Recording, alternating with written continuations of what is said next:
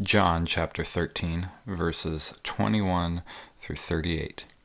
After saying these things, Jesus was troubled in his spirit and testified, "Truly, truly I say to you, one of you will betray me." The disciples looked at one another, uncertain of whom he spoke. One of his disciples, whom Jesus loved, was reclining at table close to Jesus.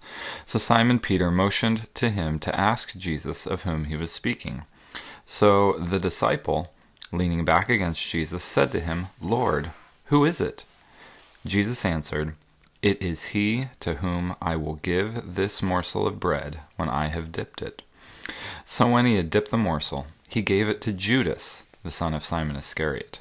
Then, after he had taken the morsel, Satan entered into Judas. Jesus said to him, "What you are going to do, do quickly." Now no one at the table knew why he said this to him.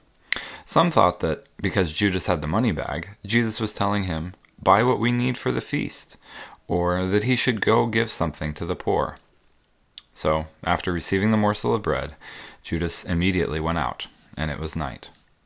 When he had gone out, Jesus said, "Now is the Son of Man glorified, and God is glorified in him.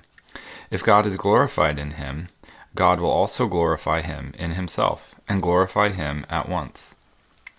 Little children, yet a little while I am with you. You will seek me, and just as I said to the Jews, so now I also say to you, where I am going, you cannot come.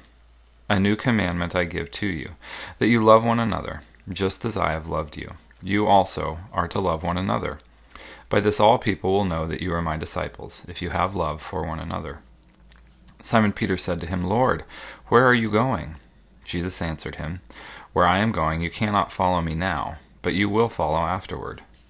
Peter said to him, "Lord, why can I not follow you now? I will lay down my life for you." Jesus answered, "Will you lay down your life for me?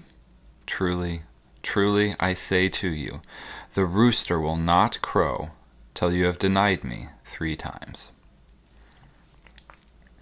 So there are a couple things that I thought about while we were going through this. Jesus says, now the Son of Man is glorified and God is glorified in him, after Judas goes out to betray him. Jesus is still offering fellowship to Judas, even in the acknowledgement that he will go and betray him.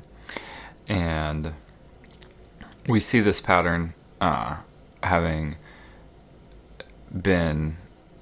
We saw yesterday the pattern of Jesus kind of making a journey as he's talking, where here he says, a new commandment I give you, that you have loved one another, that you love one another, just as I have loved you, you are also to love one another. By this people will know that you are my disciples. So he's walking people through the consequences of their actions and the action of following him.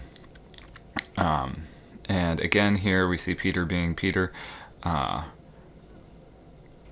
saying, Jesus, I will follow you wherever you go. I will lay down my life for you. And Jesus says, well, actually, before tomorrow night, or before tomorrow morning, you will have denied me 3 times.